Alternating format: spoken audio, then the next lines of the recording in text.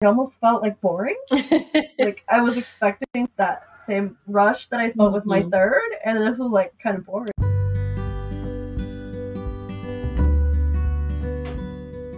Holy Wild Birth is a podcast embracing the reclamation of giving birth, rooted in God's original design, undisturbed. Here, we share home birth stories highlighting God's presence as the great midwife, as well as conversations about all aspects of a holistic, spirit-led childbearing year. From the perspectives of myself, traditional midwife Lauren Hall of Rooted in Eden Private Contract Association, and me, holistic doula and birthkeeper Brooke Collier of Sister Birth. To choose a holy wild birth journey is to consecrate all your decisions unto the Lord. And to reclaim creation unadulterated by centuries of human attempts to control and improve upon what God has already called good. Please remember, birth is not a medical event, but a natural process. We are not your care providers, and this should not be taken as medical advice.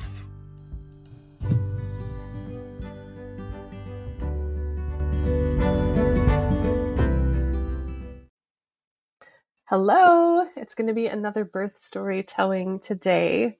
This episode is going to be a little bit long, but I think you will also find it very much worth the time to listen to it. So I have Jalina joining me today, and she's going to tell us 4 birth stories. And the first 3 are hospital births, but they all serve to kind of tell the progression that led her to ultimately having a free birth last year. And I think you'll find there's so many nuggets of goodness embedded in her stories and her process around those stories. Her story also includes threads of infertility and miscarriage that she's very open about sharing as well. So she really covers the whole gamut. So I hope you can find a cozy way to settle in and give this episode a listen. And if you have to do it in 2 chunks, that's very understandable, but it will be worth your time. As we dive into today's birth story, just a reminder that the choices and beliefs of the mamas sharing their stories here are as individual and varied as the storyteller herself, and do not necessarily reflect the beliefs or recommended actions of Lauren and or Brooke. Jalina, thank you so much for jumping on this podcast with me. I'm so glad to have you here. How are you? Yes, I'm well. I got to sleep last night, so it was my turn to sleep. So I'm ready to go. Great, me too. So I already know a bit about your stories, but we wanted to start with, you did not start off an out-of-hospital birther or home birther. You started off in hospital, and so you've had 3 in that context. No. So since this podcast is mostly focused on home birth stories, we're going to spend the most time on that story. But I definitely still want to hear a little bit of the background information about your journey into motherhood and those first 3 births and what they kind of taught you or showed you. So why don't you start there? Yeah. My goodness, my journey into motherhood was its own podcast or an entire book. But to sum it up, we tried for 3 years for our firstborn, and in that time we had miscarriage of our first pregnancy.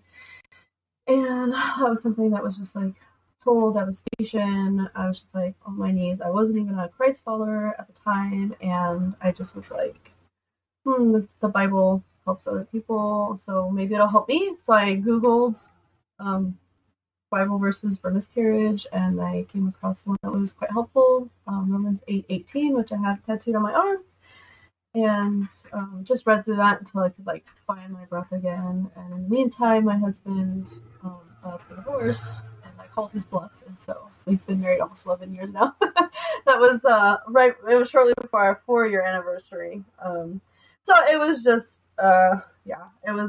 it was devastating, and it was also a time where Christ found me, and I'm now a faithful follower of him, and as is my husband, and as is our firstborn son, as of last year was born. So praise the Lord on that. And yeah, so finally conceived my firstborn. We had looked into like ways to improve our fertility naturally, and so we cut out all these toxins. We switched to whole food eating, and now looking back, we see, when you step into God's design for your body and the way that it works with the earth, you see good things happen, and just as He designed. And so we did those things, and then shortly after that, we conceived our firstborn, and it was really hard to go through that pregnancy. And I just was like, I wanted to apply this like non-toxic, like holistic, natural, hands-off sort of approach to his birth and my parenting with him. And so one thing that was really important to me was breastfeeding. That was like my end goal was I want to breastfeed for at least a year. And so everything that led to that point was what I was after. So I hoped for an unmedicated birth with him. And I can't even say I prepared for one.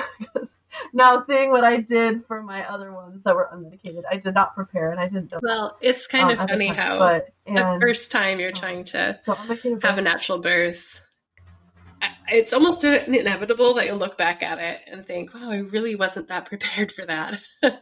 You think you are at the time. Right. And like, how do I know? Like, I didn't have an understanding at the time of what it takes to support a woman and to be supported and to have like a sacred space. And I just thought, like, I kind of had this, women before me have done it, I'll figure it out kind of thing. But women before me had support who had an understanding of physiological birth, which I did not have. Yeah, I think that key aspect for sure. And yeah, exactly. So I actually had mentioned home birth, like in passing, because that was just something that kind of fit within my holistic, like hand drop kind of mentality. And my husband gave a typical answer. I'm not comfortable with that, and I didn't know enough about home birth to push for it. So I was like, okay. So I found I did all this research to find this wonderful OB. I really liked him. He was just like very compassionate. He had his own practice, so it was like just him. And so anyway, I had OB care with him. I had OB care also with my second born because I just it's what I did with my firstborn, and I didn't notice at the time anything that was like a huge turn off. So I just kind of did what I did with my firstborn onto my second, who also we had a miscarriage before him. So it's just been a mess getting into that. You have been through a lot in terms of fertility in general, and then holding pregnancies. You've experienced both sides of that, like trouble getting pregnant and then losing, and that's a pretty significant part of your story. You probably never had a completely easy breezy pregnancy where you were just like fear and no, just complete whatever naivete. Yeah, no naivete, no ignorant bliss, or not ignorant, but just like untouched and pure. And I'm like kind of breezing it over it now, but I have plenty of sources of like what it's been like, where I've shared what it's been like to go through that, and it's definitely like, if anyone's listening and whether or not you've had a miscarriage, you're like, oh yeah, she's just like breezing over it. It was like, I'm kind of on the verge of tears as I'm like saying some of these things, but it's just a fact of my life at this point, and I'm in a different season where I can't decide if I'm just like so traumatized I don't like to think about it, or if I feel so much that I don't need to think about it. But I just don't think about it so much anymore. I did have a day recently. It was actually the anniversary of my first miscarriage. I went to bed and I just felt like I hadn't even realized the date. I just felt so empty and like alone, even though my husband had been sleeping. Husband and I have been sleeping in shifts the past like 6 months with my fourth son. And I just felt like so empty. And I'm like, I feel like I need to hold something. And then I realized the date, and I dug up my teddy bear that I got after one of my miscarriages, and I slept with the teddy bear. Mhm. So yeah, it pops up for sure, and it definitely informs like how I approach my physical health, my mental health, my parenting style. Because with my parenting, I'm like, I need to discipline these kids, but I wanted them so badly, I don't want to yell at them. So where do Yeah, I that's meet real. in the middle here? I feel like, So, well, two things. so One even is though if I you don't, said you have other places where you've talked go more in ahead. depth about your infertility and miscarriage stuff, I would love to be able to put links to those things in the show notes if that's possible. Mm-hmm. But I also just wanted to say, I Yeah, think I can I've share heard a that. lot of moms who have gone through infertility and recurrent miscarriages talk about that almost a guilt they feel over having a hard time parenting because it's like, I waited so long for this. I know how valuable this is.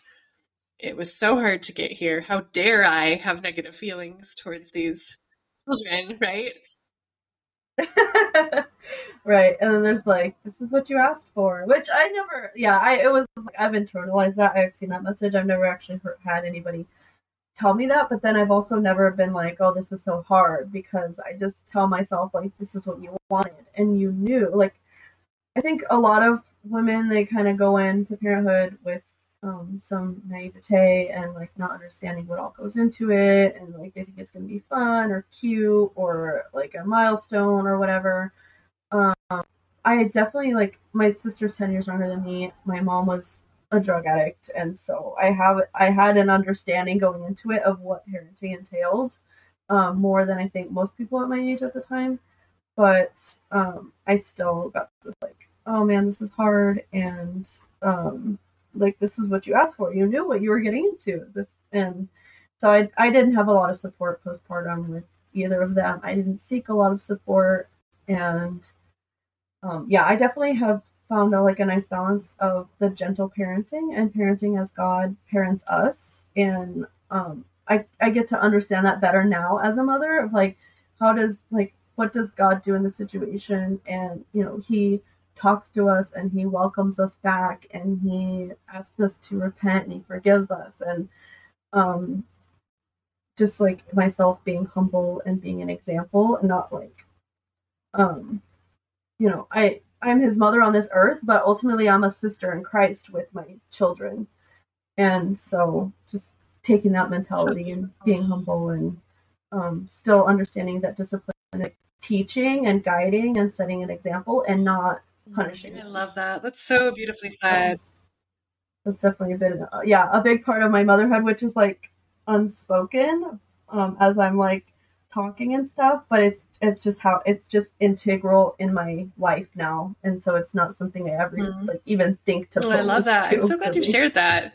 Didn't expect we'd get into gentle parenting, but that was Yeah. a really beautiful side note. Yeah. And Oh such a yeah. beautiful legacy of what you've been through, that it's even because of the hard things you went through, Mhm. your marriage hit a crisis point, but then also God found you. And because of the hard things you went through, it shaped you, Mhm. and the way that you mother. And that's really, like, those are redemption stories, and that's really good stuff. Oh yeah. But I think I call infertility the best struggle I never mm, chose. yeah. Yeah. So, yeah. So should we Little loop side back to your tangent there. births? I think we were somewhere between 2 and 3. Yeah. So my first. Yeah. So my first two, they're very similar. The big difference was one of them I had the private practice, and the other one I got like we had moved, and it was one where they switched you around. And the one that I ended up at my birth was the one that I liked the least, of course. But you have no say over that. So they were both long. They were 36 and 42 hours. They both were in the hospital. Um, Both of them I just like hadn't prepared. I didn't really have an understanding of physiological birth. I wanted both of them to be unmedicated, and both of them I had this like rectal contractions, which is a whole other thing. If anyone has heard of that or experienced that and you need support in that, then come find me, because I had to work through that with my second two, or my last two births. But my second birth, I was threatened by a C-section for no other reason other than I had been there a long time. And I don't really remember much of like his birth and the early postpartum, and I feel like those are definitely connected. And both of them, I ended up getting the epidural, and for the epidural, I had to like sit very still. And so I would have these contractions coming on. It was at a point where like I was having these strong contractions. I had to sit very still, and I managed to do that because I didn't want to like get paralyzed or have something go wrong there. So I like stayed very still. And then by the time the epidural was in, I was like, oh, I could have just done that. And then like gotten through the contractions, but it was too late at that point. And so I had with the epidural, I didn't feel anything. I guess like most women feel like either it doesn't work or like on half of their body they can feel something, or at the very least they feel some sort of pressure. And I felt nothing, not a thing, nothing. I could like look at the contraction monitor and be like, I can't believe I'm having a contraction because I feel nothing unless I could like touch my belly and it would harden. And actually, it so happens that with even my unmedicated births, I don't feel contractions. That's very in my unique belly at all. So yeah. they were. I know it's very weird. I feel it like only with my first three in my rectum, and then like that in my cervix, just like that downward pressure in my cervix. So, I don't know. I feel like I'd rather have it in my belly. It would be less intense, but so I didn't feel anything, and with the epidurals, and both teams, two different hospitals in two different states, didn't comprehend that I couldn't feel anything, and so they would be like, okay, you need to push a few times on this contraction. The goal was like 3 or 4 times per contraction. And the idea is once the peak got there that I would push 3 times. Mm-hmm. And they coached me through like the purple pushing. I felt like all this pressure in my face. I actually got like the red the petechiae, the red like sprinkles on my face with my firstborn. And so it got to the point where my husband was like reading the contraction monitor for me, and he was telling me when to push, because the hospital team kept asking, do you feel that one? Did you feel that one? Did you feel that one? And I'm like, no, I don't. Like, I don't know what other words to tell you other than I don't feel anything. And so he was the one who was coaching me through the pushing, which if you like watch hospital births on like if you ever watched a baby story or watched shows like recreated in any way, it's the hospital team that's telling you when to push. Right. Yeah, I thought I was so important because I had watched those growing up, and I wasn't that important. Actually, as it turns out, I was just kind of brainwashed. I guess this is what I feel like now. And so my husband ended up being the one that told me when to push. And then like there was no support before. There was no like support in like working through contractions, which I was expecting. If I put in my plan that I wanted a medicated birth, I was expecting support for that, and not that my husband and I will have to do that aspect on our own, and then they were just kind of like monitoring us, which was not helpful. I do think that's, I mean, like, I've attended a lot of hospital births, and that's kind of the norm. It's like, they kind of leave you alone to do your own thing until you're pushing, and then they get really bossy. Now we're going to tell you exactly how to push. Get in this position. Oh, yeah. Out, hold your breath, push, catch your breath, push again. They did that for my third. Mm-hmm. Yeah. Which, and I had in my mind, I already knew, like, this concept of laboring down. For both of them, I would get to, like, 9.5 centimeters, and they were like, let's just push this out of the way. And I don't know if that was them being impatient, or if it was a cervical lip, or both. But I had this concept of laboring down, and I had this concept of, what was the other thing? Like, not holding your breath, of, like, breathing your baby out. But I didn't know enough to, like, push for it. And I also, it's very hard in that circumstance to, like, advocate for yourself. I can do that like a little bit better at appointments and stuff. But as far as like being there, like on your back with your legs open and all these people surrounding you telling you to do, I just completely lose my voice. And I think that happens to a lot of moms. Like no matter how strong you are going into it, birth is a different thing. You have like all these hormones. You have these like your brain shifts priorities from like the thinking and the arguing and the making logical decisions to like the emotional and like protecting your baby and trying to like birth the baby Yeah, and I'm so glad you breastfeed brought and that that up. sort of thing. So you just don't know how it's going to be until you And go you're into almost it. caught up in the current, I think, in the hospital system of there's all these people moving in this direction, and again, because your brain isn't in advocacy, critical thinking mode, you just kind of get swept up in the current of what's happening. And then it's only afterwards when you get out of the river that you're like, what just happened? I don't think that's what I meant to do. Right, yeah, I had like, yeah, and I'm a people pleaser to begin with. Well, I'm a recovering people pleaser to begin with, and so yeah, I just did what they told me, and I just like I could be in the moment. Like with my third, a kind of a similar thing ended up happening, and I'm like, I could see at that moment, why are you doing what they're telling you to do? But I just, you're not in the No, same you're not, brain and it's meant space. to be that way. That's purposeful. But when it's not being honored and respected, and it can be really damaging and really interruptive at very least. Yeah. So.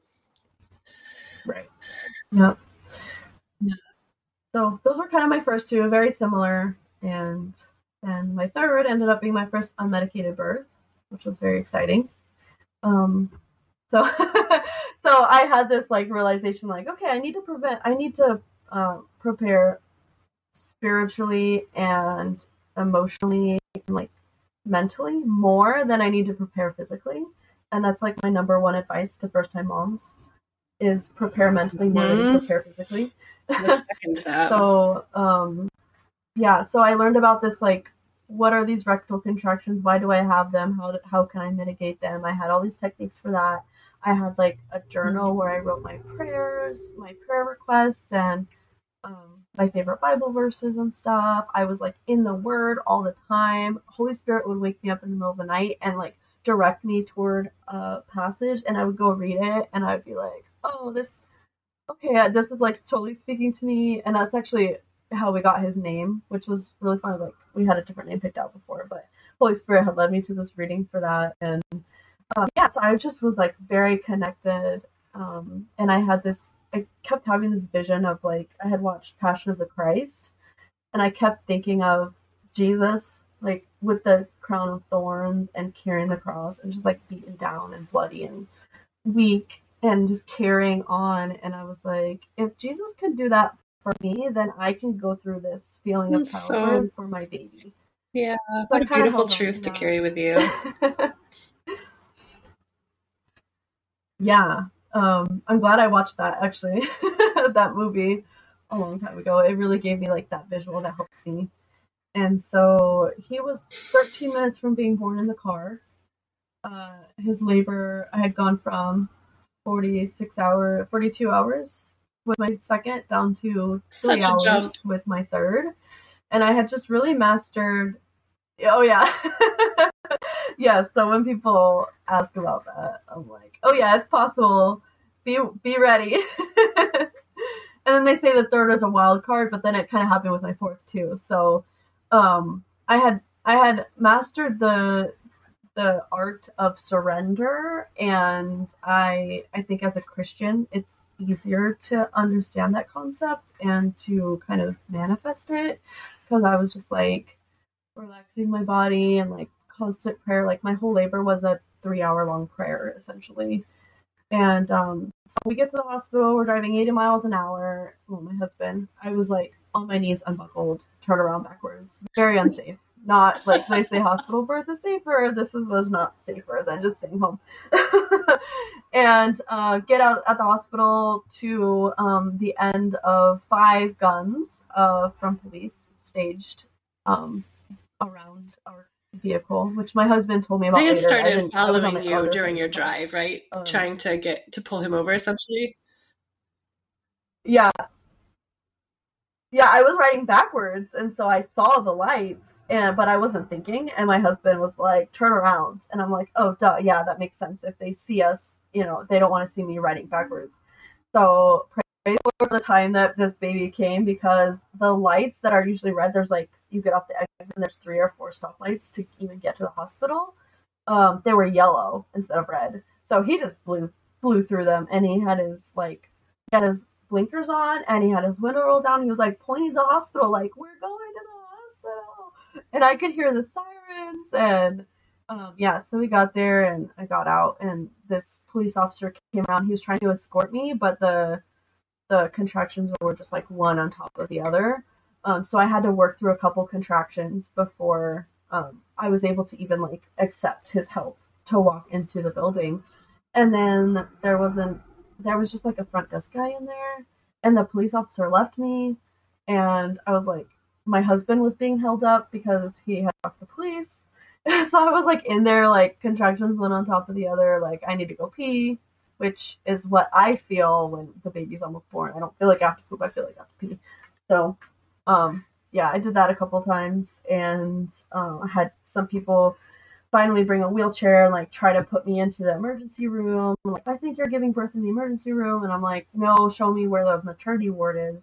And I'm walking and I'm leading the way, like as I'm having contractions, and they're like, "Oh, how far apart are your contractions? Like you can hear. Why don't you time them for me?" Just like complete chaos. Like I don't understand why. Like why am I being told to come to the hospital when they I don't think know they've what to lost do? the art form They of watching a woman to figure out how labor is progressing because they're so reliant on the technology, right? Like, if my I technology is not know. here to tell me what's going on inside this Right. woman's body, Oh my gosh. I don't know what to Yeah. do. Yeah. They've just lost that, like, using one's Ugh. senses to assess. Well, so yeah, these were men, and they were No. working. They were Yeah. like ER workers, and so I'm like, I'm not gonna give birth with you in the ER. And I could see into the ER, and I saw it was just No. curtains, and I'm like, no, show me to the maternity ward. I'm like, is it this way? Is it this way? Like, leave. Is it this way? Tell me where. And he would not show me because he wanted to get me into the bed, and I'm like, I'm telling you, I want to go to the maternity ward. So now he's like wasting time, right? And so finally he gets me in the wheelchair, and I'm sitting on my knees because that's my preferred like labor position. And he wouldn't push the chair. And my husband's like, just go. So finally he picked up the pace and got me up there. And we get up there, and they're like, we're going to check you in. And like, as I'm having a contraction, and they're like, okay, why don't we just get you into this room? So they didn't know my name. I didn't know their names. I hadn't seen their faces. I had to pee again, even though I just had done that a few minutes ago. And then I got into the bed. I'm like on my hands, and I'm on my knees with my hands around the bed, and there's all these people behind me. They're like checking my cervix, which I didn't know their names, I didn't know their faces. And they were just took it upon themselves to like put body parts up my I body feel while a so human's wrong. trying to come out. So basic. Oh yeah, it was. I became more upset after my fourth birth Yeah. that had happened with my third birth, and blood pressure cuff going on me. Like just none of this with my permission. I still don't know any of their names of anybody that was there. Like over 2 years later, 2.5 years later, and they were like telling me they were trying to get me to blow up a balloon or something. Like I did not understand what they were saying at all. So finally, my husband was like, "Look at me," and he locked eyes with me, and I remember noticing the color of his eyes. And he's like, "I want you to blow onto my hand," and he put his hand in front of me, and I blew on his hand, and that's what they were trying to get me to do. But that kind of helped me catch my breath, and my throat was so dry from like vocalizing through the contractions, and I was thirsty, but I didn't have enough time between contractions to take a drink. It was like really intense. So that kind of like slowed things down a little bit. And then they forced me onto my back, and I was like, I don't want to get on my back. I don't want to. I don't want to. I don't like this. And they're like, oh yeah, it's for the baby. So now, of course, you you hit the mother where it counts. So I got on my back, and then they're telling me like at this point I'm having fetal ejection reflex. There's like 10 people in the room. I think they got freaked out because I was so loud. Like they hadn't ever seen a physiological birth or something. And like the NICU was in there and stuff, and I'm like, it's a baby coming out. Like, what do you expect?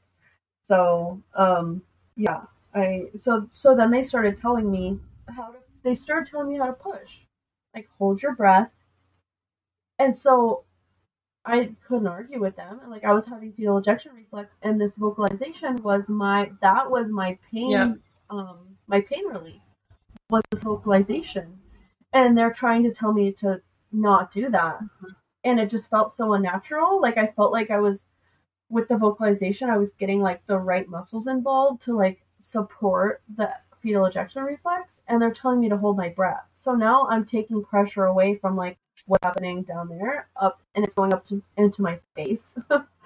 And so what I had to do was I had to silence myself and pretend that I was holding my breath so that they would leave me alone about that, and I could continue allowing my body to do what it was already doing. It's like trying to reason with an ancient primal reflex. Doesn't really work. Here, fetal ejection reflex. Let me tell you what to Right, exactly. I didn't want to. I was like, this is working. Right. Well, with my first two, I was like, like I said, I'm like recovering people pleaser. I didn't want anyone else. I didn't want to disturb anybody else. So that was actually a factor in me getting the epidural, was because I didn't want to get into like loud vocalizations. And so before I got to that point, I opted for the epidural. And so this time I was like, wow, this works and this helps. And they're trying to like cut that off. And I'm like, no. Like this has been working up and for these past hours, and now you come in here like the heroes and you're telling me to do it some other way. No, I'm not gonna do that. Such a high drama birth. Yeah, so he was, you can almost feel the adrenaline in the story. Like it's just like adrenaline, which honestly makes it quite impressive that your body finished that birth as efficiently as it did. Because adrenaline can be a bit of an enemy of the birth hormones, and yet, in spite of all that adrenaline surrounding you, your body still finished that birth so smoothly and quickly. Mm-hmm. Yeah, so I pretty much labored in the car. So I think by the time I got there, I was so far along that there was no stopping it. I think his personality is like just so go go go as well that he's like, okay, I'm ready, here I come. He's like still that way, just like barricaded through me. So yeah, I had my first unmedicated birth, and I felt so connected with him, and I felt this like rush of bonding hormones that I had felt before had been numbed. But now I have the confirmation that, like, wow, this is what it's supposed to feel like. I'm so in love. Like, I feel so good. I had this, like, rush of, like, hormones and adrenaline, like, the adrenaline added to it and stuff. And, like, I wrote out his whole birth story, and I shared it. I actually have the whole thing typed out on my website, which I'll share later. So, if you want to know more about the police chase, which is a we will definitely link to that. It's all typed out.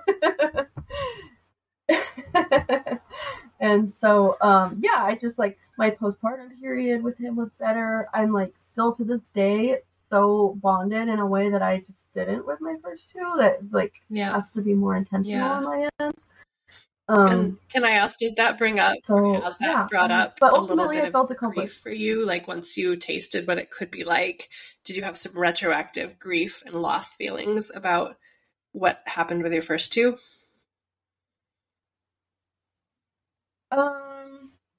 I think it was more like, what do I want to say? Like confirmation, which it wasn't like a negative feeling for me. I did have like feelings of comparison, but it wasn't something that it was like an I wonder. But with my first birth, I had such a positive experience. Like I had finally become a mother after all these years, and I was like, I just felt like I was in this bubble with my baby, and we were a family of 3, and ultimately I felt like it was a baby-friendly hospital, so it was one where like all the nurses are trained in breastfeeding, so they were all helpful. You're like encouraged to have the baby sleep with you on your chest rather than putting them in the bassinet. So the hospital in general, my experience was that they really encouraged bonding. And I knew that some moms took longer to bond with their babies than others, so I just kind of chalked it up to that at that time. And so it's more like I just wonder what it would have been Yeah. like if I had had an unmedicated birth Yeah. with him. Um, but Yeah. just like doing the That best makes with what I sense. could at the time, That's good. Yeah. So now you had tasted through that third Yeah. birth That's a good how question. the lack of drugs and the less interruptions to your postpartum, like how that made such a difference. Is that kind of what ended up propelling you into thinking about maybe approaching your fourth birth in a different way?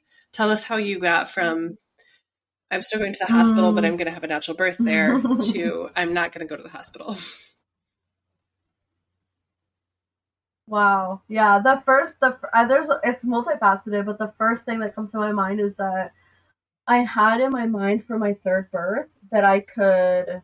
Um, it's coming up for me right now. By the way, I had 3 miscarriages before him, so it was like just like a hallelujah moment to like have this baby. Yeah. And he's my little praise baby, and um, I had some experience at that time with how the miscarriage care or lack thereof and that sort of thing. And um, I theirs is the best hospital. Like that's the best hospital available to me in my area, but it's still over an hour away.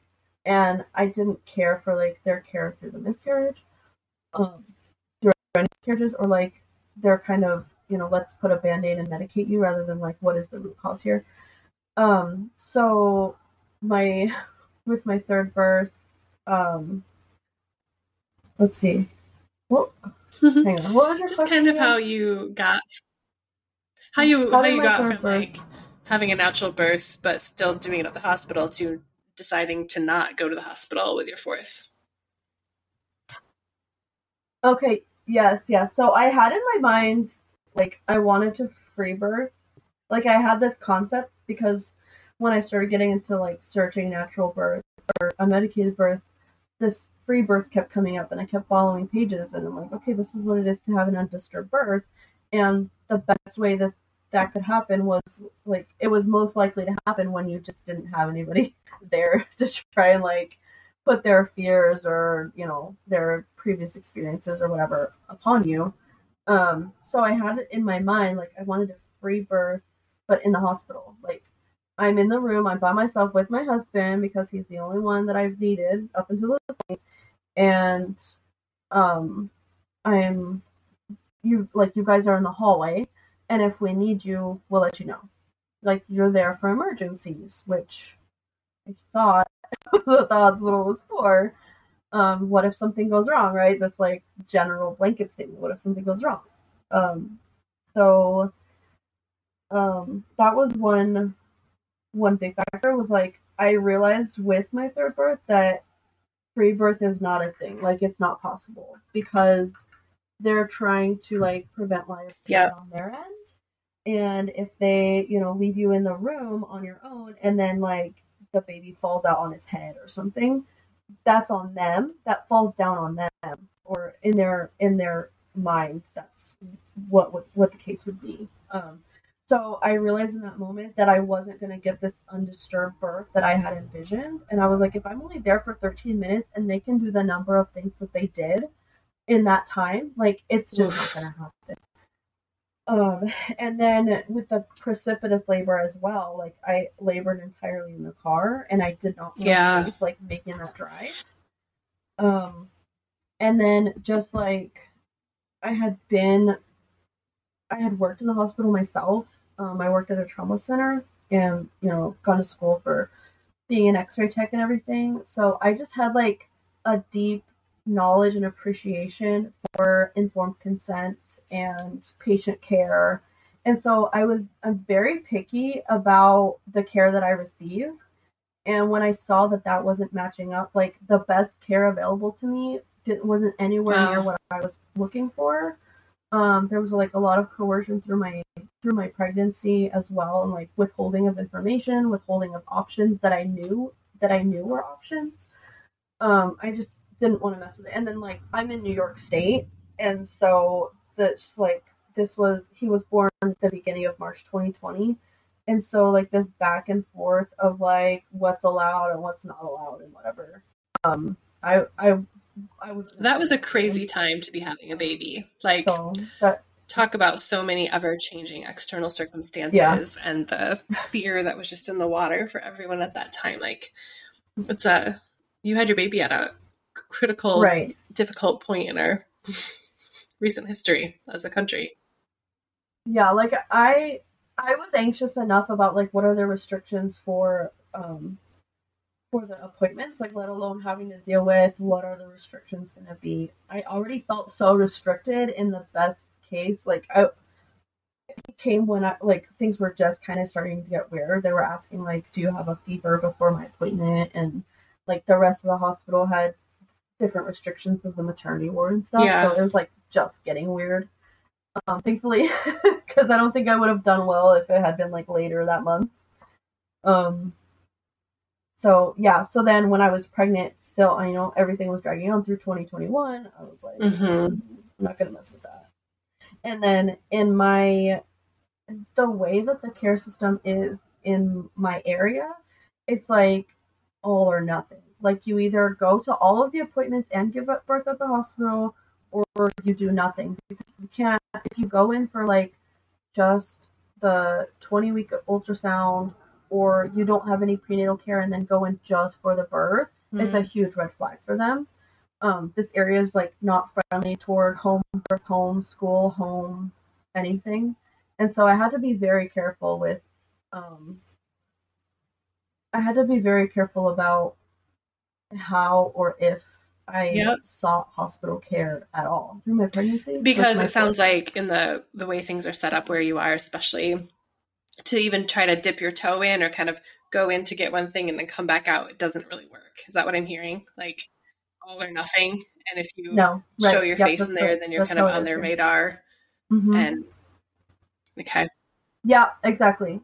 And I there's no home birth midwives here. Wow. 3.5 hours is the nearest one in my state, but I live on a state line, and so the closest midwives are actually across the bridge, and they're not allowed to hop the bridge over here because of the restrictions that are here. That makes it really hard. So that also contributed to you. So there was a lot of jump, factors. like because a lot of people do like the hospital birth, natural, and then home birth with midwife, and then an unassisted birth. But in your case, that middle part of it, like that middle stepping stone, was not really even an option, right? Because the home birth midwife were an option. Right, and I had looked into home birth with my third as well, but it wasn't an option. The only option we had were midwives within the hospital. And so I did receive midwifery care, or at least a hospitalized version of midwifery care with my third, because that was the closest that was available to what I wanted. And then when that wasn't what I was expecting it to be, I was like, that's like, I've exhausted my options here. It's not safe for me to travel, given my birth history and how far away it is, and just like all the other factors. I was like, I'm not even going to mess with it. I'd rather prepare to give birth unassisted. And it was a struggle. It was a back and forth of like, okay, I'm really, really trying. Like, maybe, I'm asking around. Maybe I'm not finding somebody online, but she exists elsewhere. Or, maybe I'll hire someone to come live here or whatever. Like, there was a lot of back and forth and a lot of searching and a lot of like internal battle. And then once I made that decision, I'm going to free birth, there was so much relief. Like, I feel it already rushing over my body right now as I say it. There was so much relief and peace, and like, okay, this makes sense to prepare for free birth, whether or not we eventually find someone to attend our birth. It makes sense given my history. It would be, in my opinion, in my case, irresponsible to not prepare for a free birth. And then once I got into preparing for a free birth, it was like, well, I'm prepared now. Love it. Yeah, absolutely. I can feel that relief, like, because I've been in that place so many times where you're going back and forth in your head, trying to work things out, figure things out, straddling, both sides of the fence, and then finally committing is such a relief. And I think I always feel really great about women who choose free birth with that much peace, as you described, like, not like I guess I don't know what else to do, and I'm scared of the alternative, so this is my next best thing. But when that peace settles in, that always feels like something from the Lord for me. That's like, he's like blessing and affirming, like, this is the path I have for you this time. And I'm so glad you got to have that peace. And when I see how my fourth birth went and I look back, I'm like, okay, thank you, God, for leading me to free birth. And I think that battle was like, it was the Father putting in my mind free birth, like, this is what I have for you and this is what you're going to need to do. And me fighting against it. Like, no, that's a hassle. That looks bad to other people. Like, whatever my insecurities were there. And so I remember learning, like, that's one way you can tell if an idea is from the Father or from you. If, like, that's not really what you want to do. So I think I was fighting it because, like, it wasn't necessarily originally my idea and, like, an option that I came up with on my own. It was just what I had been listening to the Father. Yeah, thank you for sharing your internal process on that, because I don't think we often get the opportunity to see what goes on behind the scenes, so to speak, when people choose rebirth, and that internal process that has to happen, and all the questions and what ifs you have to face, and the wrestling sometimes. And I think it's really good to be honest about that. Yeah, I think there's a lot of, like, right. I think it's like there's this stigma of, like, free birthers are generally, like, drug addicts who don't feel like going to the hospital, kind of, like, generally speaking. And it's just so the opposite. It's like we care so much and we have such a deep knowledge that this, we felt like, was the best option for our baby and our family all around. And I'm sure there's a few who have, like, they couldn't feel that labor was coming on because they were under the influence of something, but I'm sure that's, like, tiny percent. Vast majority that I've seen is, like, I care about my baby and I care about my health and, like, how those two coexist, because the mother's health is so important to the baby. You have to take care of what your needs are as well. That like, those are the people who choose free birth, and, like, it's a painstaking decision for most. It's not, like, something we take lightly. It's not something we just, like, decide we're gonna just see how it goes. Like, there's a lot of preparation that goes into it. Well said. So once you made that decision and the peace rushed in, did you also have a wild pregnancy? Meaning, and in case any listeners don't know what I mean by that, a wild pregnancy just means there was no prenatal care from a medical professional. Yeah, I had to. What I've read from other moms is that in other states you can decide, like, I'm just gonna go get the 20-week, or, like, I'm just gonna go do, like, 36 to check the baby's, placenta or whatever. And, like you, in your words, once you dip into your toe into the system, you're on their radar. So I actually played around with getting a 20-week ultrasound, like an elective ultrasound, but there's not really any. There's one elective ultrasound tech here, and she's actually not trained as an ultrasound tech. So where I've been to elective ultrasounds before, and they'll still, like, check out your placenta because they've had training and experience. She doesn't know how to do any of that, so I'm like, there's just really not any point in trying to. I'm not really getting any information or value in doing that. And so, again, like, it was something where I wanted a little bit of support. I wanted a little bit of somebody who knows my situation, who's on my side, who's aware of my situation, who's, like, maybe more medically trained. But I felt like I could not partner with the medical model in any way, else I was, like, endangering my family. So yes, I had a wild pregnancy, a self-directed pregnancy. And I still, like, I'm still about charts and graphs and recording and stuff. So I still did my heart rate and my weight and my blood sugar. I had opted for my third baby to do the blood sugar testing at home. And so I still had all the equipment for that.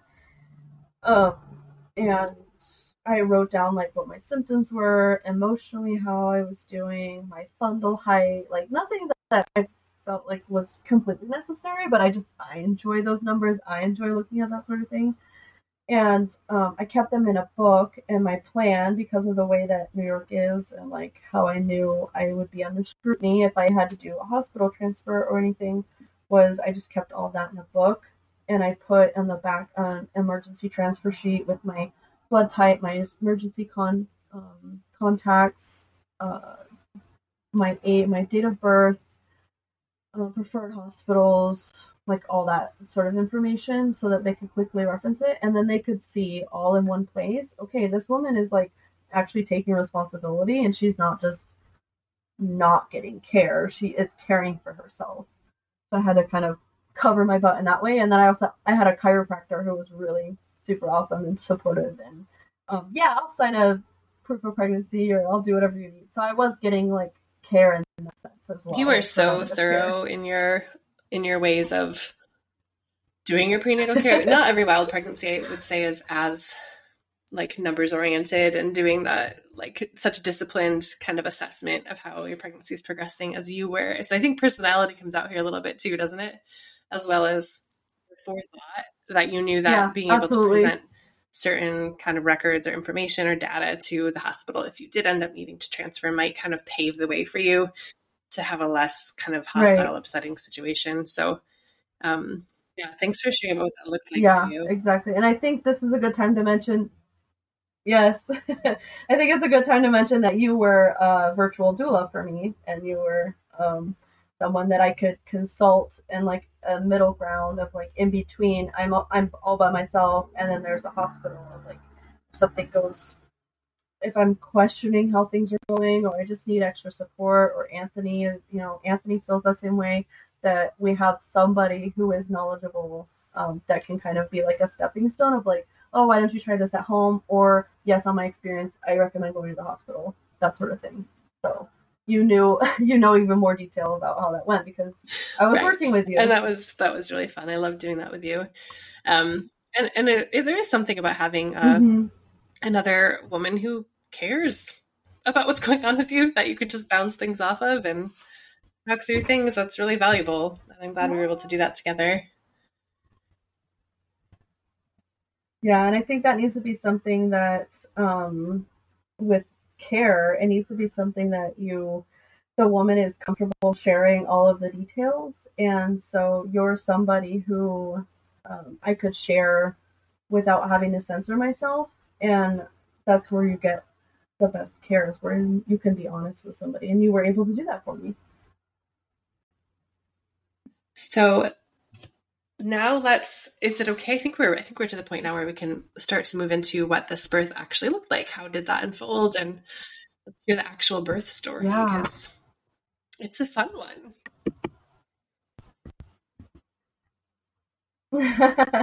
Yeah, so I was all ready. I had like prepared all my postpartum stuff. I had my postpartum hemorrhage basket and my linen cubby and my like activities for my older children to do in the bed with me so that they could come up and enjoy the postpartum period with me.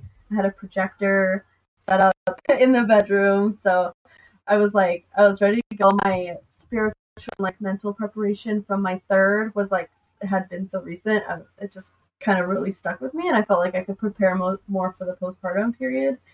And so I was just like really enjoying the end of my pregnancy. It was like middle of fall, and I would like go up to my room and fold baby laundry and watch a show and have time and drink my like electrolyte drink, and it was very enjoyable. And of course, it's something that is only possible because of my husband and his support. And my husband, I had been like dropping little bits of like, okay, this is what I need. This is what your role is, and I had like a note. I had a note card. These are your roles, and another note card. Here's our emergency contacts. Make sure you weigh the baby and like all this stuff. So we were ready, and I was coming up on my due date. And we were having dinner. I didn't like feel anything in particular. I didn't feel like extra tired. I didn't have bloody shower or anything like crazy. So, or anything that would like show me that labor was coming. And I had gone with my first to 41 weeks, and I knew that I was okay going to 42 and that sort of thing. So we're just having dinner like the day or two before my estimated due date, and I told Anthony, why don't you let your boss know? It was a Sunday night, so I was like, why don't you let your boss call your boss in the morning and let him know that you're going to be at work after all. So I say that, and like as soon as I finish up that sentence, I hear my toddler slip down the stairs in the other room. So I rush to him and I squat down and I feel this pop and this gush. And my water breaks. And I'm like, oh, okay. So I call Anthony, help. My water broke. And there was a ride at 6 o'clock, which is the earliest that we'll start the big boy's bedtime. And so he just claps his hands together and he's like, all right, boys, time to go to bed. So they're like circling around me and like walking. Of course, I'm right at the bottom of the stairs. So they're like walking through my amniotic fluid up the stairs to go up the stairs. And my oldest son, who was 5, was he not even 5? Yeah, he had just turned 5 at the time. I had him go upstairs and get me a towel to stand on. So he was like my first labor helper, which is like really special, kind of full circle moment. And so I stood on this towel, and with the other 3, my water had broken in the middle of labor at some point, and it was just like one big gush, and it was over with. I didn't have to wear a pad or sit on a towel or anything. And with this one, it just kept coming and coming and coming. And I had suspected up until that point that I had polyhydramnios. I can't think of the layman's terms for that. That's like excess water, excess fluids. And so I just like kept gushing. And then every time I thought it would kind of slow down and I would step forward, like, you pick up your leg and now I'm like compressing my belly, I would get more water, more water coming out. So I stood there for like 45 minutes and then I thought, I'd rather just do this with a shower. And at this time, I wasn't getting any contractions. So I already, like, my first fear that was coming to me through this labor was, what if this goes for a day or 2 or 3 and the risks, and it's like not something I spent a lot of focus on preparing for because it's not something that happened with me before. So I was like, what if this goes a long time? What do I do? And I'm like, no, shut it down. Shut it down.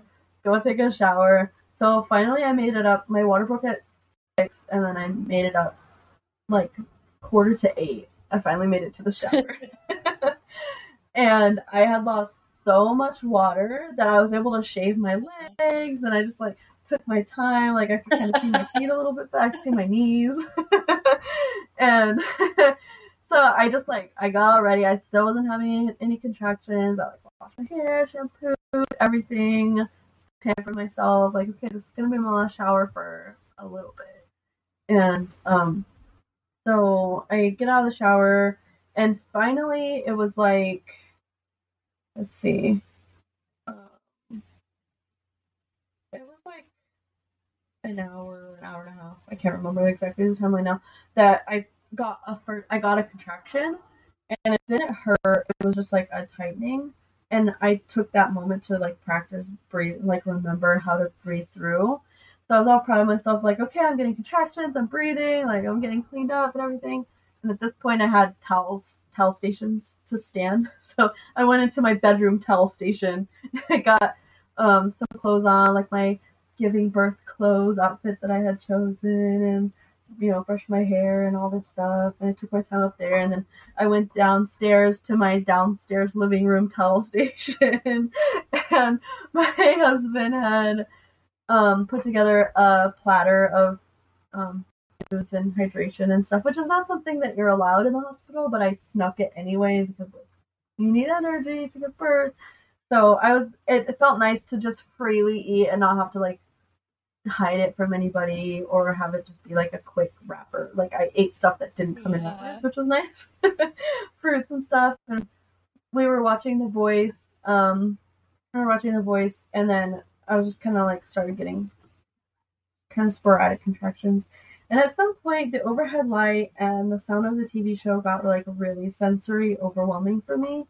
And so I kind of retreated into the next room, which was like darker and quieter. And I thought, oh, this could go on a long time. So I really thought my third birth was like a freak thing. And so I thought, this could go on a long time. Why don't I just like lay down as long as contractions aren't really like feeling intense or anything? So I laid down and I'm like texting people and just chilling. And I took a couple pictures of me there. And I get this contraction and it's so uncomfortable. I was like punching the wall and I could not wait for it to be over. And then a few minutes later, the same thing happened, and I couldn't move in the middle of the contraction, so I just felt stuck. And I'm like, please be over so I can get up. Be over, be over, be over. Like trying to surrender, and then also like this sucks, get me out of here. So it ends, and I get up so fast, and my husband comes over to me, and he's like, okay, he had this sense of like, okay, now it's time to be with her. So I was holding his hand, and I was standing, and we were swaying back and forth, and he was rubbing my lower back, and it's not like a way that we had been like able to work together with either of my previous births, especially my third being in the car. He was like only driving. So he was able to like support me in that way, because he had supported me through like birthing, but not through labor before. So that was like a really special treat, and he just had this sense of like what I needed at the time. So we're swaying together, and then I just felt like I wanted to get that same position where I'm on my knees with my arms up on like an elevated surface. So I did that, and I'm like, okay, I need some water, and it was like, let's see, 10, maybe 10 or so. So my water, no, not 10. Yeah, my first contraction was like an hour before that. So we had been kind of doing this for like an hour until before they had actually started being like, okay, I need to really work through these. And so he got me a drink, but it didn't have a straw. So like, I need a straw, pull up my birth playlist, and now I'm like working through contractions on my own. Like, okay, maybe I should have pulled these up a little bit sooner. He pulls up my birth playlist, and finally I can sip my drink because he brought a straw. And the first song that came on was so annoying to me. I didn't even recognize it. I was like, I didn't put this song on here. Turn this song off. And he read the title of the song, and I'm like, well, I recognized it, and I'm like, well, turn it off anyway. I don't like the song. And it was like, just say Jesus or something, like nothing that was sure like, sign you're in serious labor. I just, like, was not the right. You're like annoyed by all the things. Right? Yeah, exactly. Right, exactly. So he skipped it, and like I didn't quite notice any other songs at that point. So he came over, and I'm like, at this point, I'm like, okay, I don't want to do this much longer. Not like I can't do this, but I'm like, I don't want to do this much longer. And he actually said, like, you can do this. I'm like, I know I can, and I know I'm going to. I just don't want to. But still trying to, like, surrender my body. Just, like, voicing it out there. I don't feel like doing this, but I'm going to, and I can. So, just, like, being mindful of what my wording is. And then I got to the point where I was like, I didn't know what to do. I wanted to, like, escape myself. And I was, like, kind of crawling around my hands and knees, like, looking. But I didn't know what to go for. I was just, like, didn't want to feel that feeling anymore. I just had this, like, intense cervix pressure. I didn't get the rectal contractions with this one. And I wonder if that had to do with just, like, feeling safer in a safer environment and not having any sort of fear there. Because I remember it being attached with fear with my first two, which is partly why I got the epidural. Like, I felt like something was wrong because I had never heard of this before. So, I didn't get the rectal contractions with this one. It was just, like, intense downward pressure just on my cervix. I'm like, man, it would be nice to have feelings elsewhere to kind of detract from that. And so I ended up crawling. I was, like, kind of my arms were elevated, and then I ended up crawling up so that I was just on hands and knees, and then I got tired of holding myself up. So I had my husband bring the birth ball, and I just kind of like leaned over the birth ball, and then it was like maybe a couple contractions, and I could feel like I started asking, can you feel him coming? Because I think I could feel him, like, the cervix opening up. And my whole thing throughout my labor was like, he doesn't actually have very far to go. If you measure from where the baby's head starts to where it ends, I love that as a focus point. That's really a good one. Onto that. I hadn't read that before. I'm like, he really doesn't have very far to go. So once you feel him there, it's gonna be quick. Was kind of what I told myself. So, I felt like I felt like his head was coming up, but my husband said he couldn't hear it. He couldn't see. And I was like really confused at that moment. And then I had a couple more fetal ejection reflex, and I could feel at that point I was getting the ring of fire. But I was able to, once the ring of fire started, I was able to, like, grab hold and relax and stretch. I would just told myself, relax, stretch, breathe. And then it would happen again, relax, stretch, breathe. And so his head was actually born over the course of 4 contractions. And so then his head was out, and I could feel, like, I didn't need to ask at this point. Like, I could feel, okay, his head is out. And my husband during this time was like, push, push, push, push, push. And it was just like reflex for him. And I'm like, I told you not to tell me when to push. And he's like, I'm sorry, I'm sorry. But I didn't listen to him. I just, it was funny that that was kind of like what his reflex was. Like, what do I do? I gotta do something. Okay, tell her to push.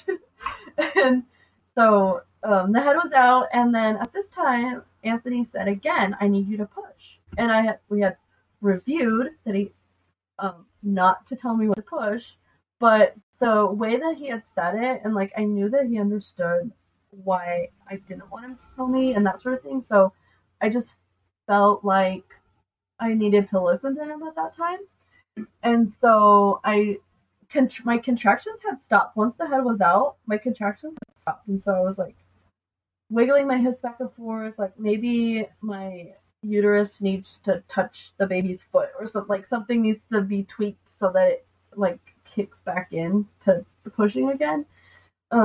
So I wasn't getting the fetal ejection reflex, and I just like took a couple of contractions to kind of feel out my muscles, like what was going on, which is not something I got to do with any of my first three. And finally I found what I felt like were the right muscles, and I gave it one push and he just came right out. So I'm like on my hands and knees, and I just hear Anthony behind me. I was able to see where I was. We had hung up a clock that I could see from like anywhere downstairs, so we could see what time he was born without dealing with the phone or whatever. So I looked at the clock, and I could see where the hands were, but I couldn't interpret what time it was because of like labor brain. And Anthony was behind me, and I started hearing, come on, baby. And I didn't hear any crying at this time. He was just saying, come on, baby. And I was just being calm and just letting him do, I couldn't see what was happening. So I was just like letting him do his thing. And like, we already knew kind of, he actually had been trained in neonatal like stimulation and resuscitation and such from where he had been deployed, one of his deployment locations. And so I was like, okay, the best thing I can do to help him is to just stay calm. So I looked at the time, I'm like trying to decipher the time, and then after a minute or so had passed, I was like, what color is the baby? And he said, he's blue. And I knew, okay, the baby's blue, and he's attached to my placenta, which is attached to me, and he's not like white and floppy, so I just told him, okay, blue is good. And then I said, he's a boy? Is the baby a boy? And he didn't say anything at first, but then I gave it a second. I asked him again, and he said yes. And so that's how I found out he was a boy, which was not what I had envisioned, because he was our first surprise gender.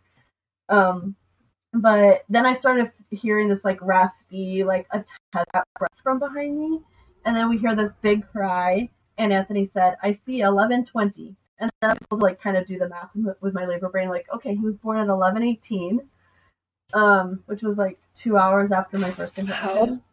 And so Anthony like helped me get my leg over. I was still had the cord like behind me attached, and so he helped me get my leg over and like lay on my back. And so I was like really uncomfortable laying that way. So I was like, okay, I hope I give birth to the placenta really soon, because I don't want to lay like this, but I feel like I can't move until the placenta is out. So I kind of just wiggled my belly, not like a full massage, but like wiggled it. Like, if you're unattached, come on out, like shake it up a little bit. And then within 2 FER contractions, the placenta came out, and then we went through like cutting the cord and clamping it and like getting me cleaned up and comfortable and that sort of thing.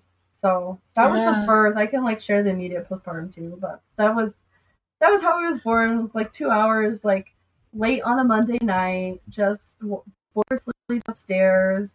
Didn't have to call anybody. Didn't have to coordinate with anybody. Didn't have to check in with anybody. I ended up not even calling you. Like, I wouldn't have had time if I wanted to. Yeah. I just like didn't. Everything was going so smoothly that we just kind of did our thing, and like, wow, it almost felt like boring. Like, I was expecting that same rush that I felt with my third, and this was like kind of boring. Well, there's no adrenaline this time. The adrenaline piece was completely missing. I know, that was the missing. Yeah.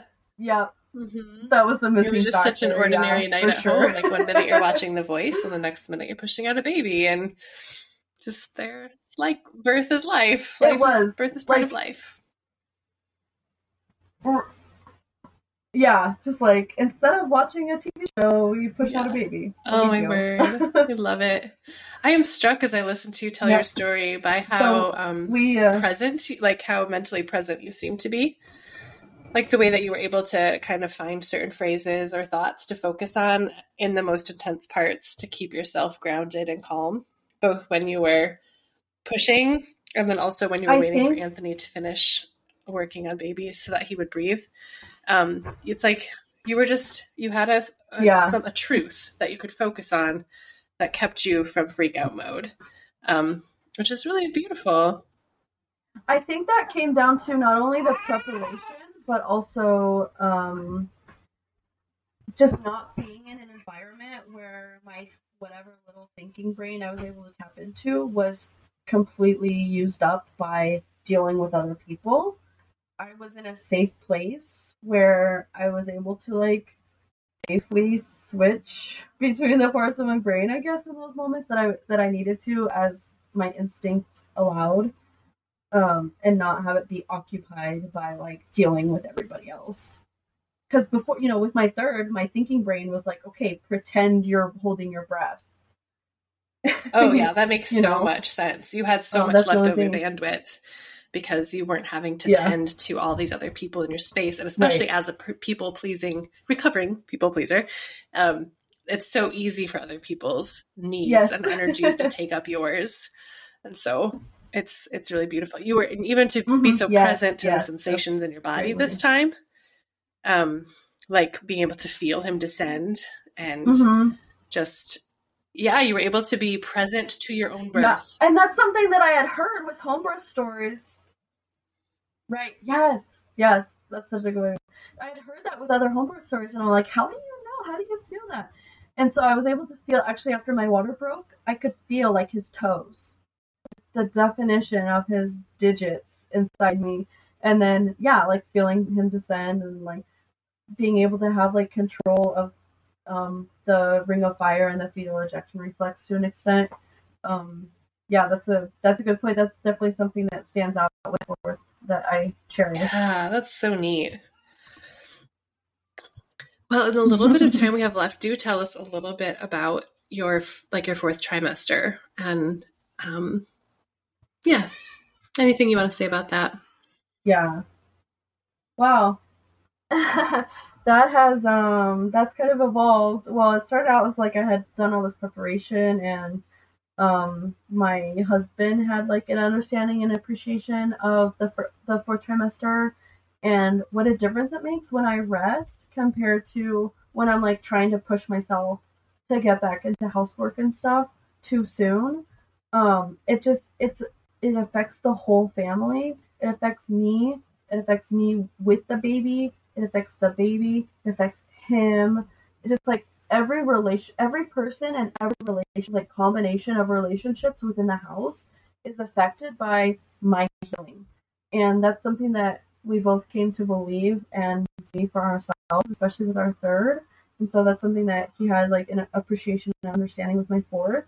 And so he cooked me all the meals, and he like let me stay up in the room and sleep as much as I could, and like encouraged me just to rest and take it easy. And okay, like took all the big boys to church by himself. And it's actually kind of morphed into like from 3 months my baby developed full body eczema, and so we ended up like we still 6 months from that point switch staying up at night. As I like mentioned in the beginning of the podcast, it was my turn to sleep.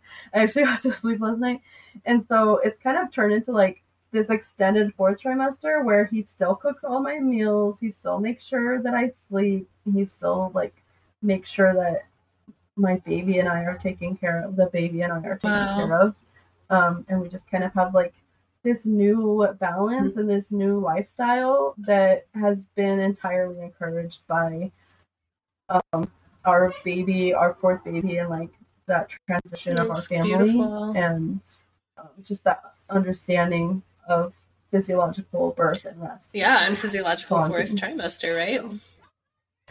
It's so neat that he is Yeah, able to exactly. see that the ripple effect of how this season goes for you and the baby on the whole family and on your marriage, and can support you in that wholeheartedly and see his part in that, because it's the guy's part is so important. Like, I don't think dads know how important that their role is in fourth trimester. It's vital. Somebody has to mother the mother, and when a guy can figure out how to step into that and own that, it's beautiful to behold and good for everyone. Yeah, especially kind of in our society as it is today, where we've lost the village and we don't have, like, it's not standard for the women of the town to come visit you and check in on you and stuff. And even so, our village happens to like live an hour away, the village that we have managed to create. So when he was able to like step into that role, and we have made sacrifices in our life to make that a priority, yeah, we've seen, like you said, the trickle effect toward everybody. Well done, you guys. You already had such a cool partnership with him that shows up in your first 3 birth stories, and then it seems like this fourth birth gave you guys a chance to really see in like completeness and fullness the beauty of your partnership's potential to support and uplift and see you through the things that are intense and hard. And some of that was experience, and some of that was all and like experience and preparation and stuff, and then some of it was just like him seeing me birth in that way. He's just been in awe of like, wow, this powerful woman that I'm married to has like taken it upon herself to birth in this way, and he's just like goes on all the time about how in awe he is of that. And so it's like he almost takes on this like, I'm indebted to her because she's so awesome kind of. Not that I make him feel that way, but he's like, I'll do all the dishes from now on because you're so amazing. That is so sweet. That's so sweet. I love it. Well, 2 things before we sign off here. One is, I would like people to know where they can find you, and I will put this information in the show notes too, of course, because I forgot to say this at the beginning, but Jalina offers a lot of different birth-related services, and so I want to make sure that those of you who are in the upstate New York area know about her. And then I'd also love if you have any like closing thought of just like, I'm putting you on the spot here, but if you have like one brief piece of counsel you would give to a woman considering an out-of-hospital birth for the first time, what might you like her to know?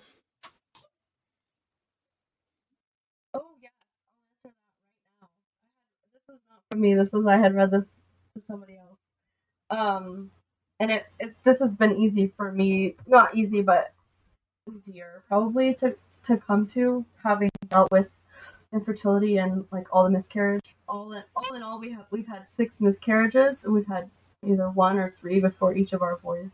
And so what really stuck out to me is like when you find peace in the worst possible outcome being like both mom and baby succumb to birth. When you make peace with that and you have an understanding of like there's only so much you can do to prevent that, and you don't have a fear of that but an understanding of that, and also as a Christ follower knowing that you are like in the presence of the Father and that you are no longer suffering, and that once if that were to happen, like you don't care ultimately. Once you get to that place where it's like something that you have peace with and that you don't fear, is when you can say that you're ready to free birth. Wow. Yeah. Yes. That's good. Yeah. Thank you for sharing that.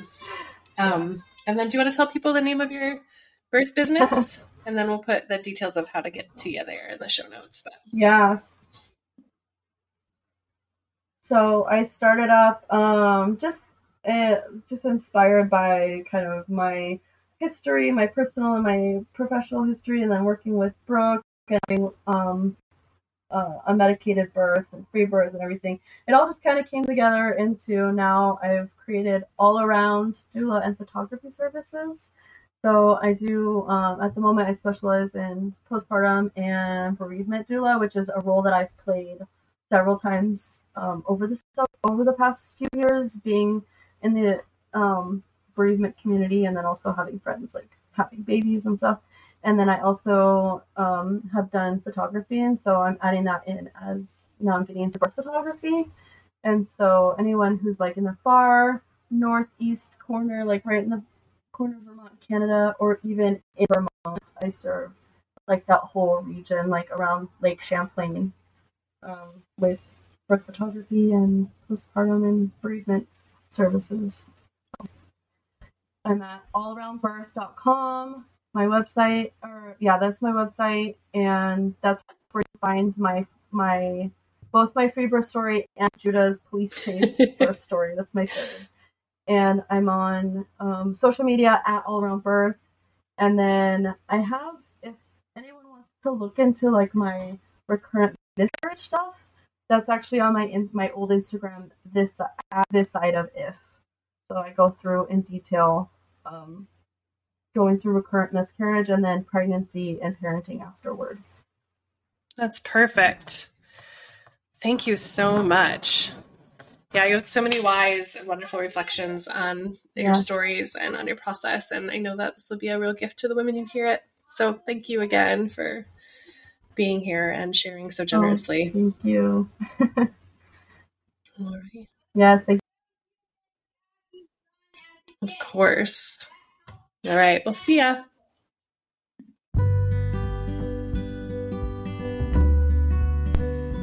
Thank you so much for listening. We hope you'll be back and join us every week for each new episode. Please be sure to subscribe and share, get the word out there.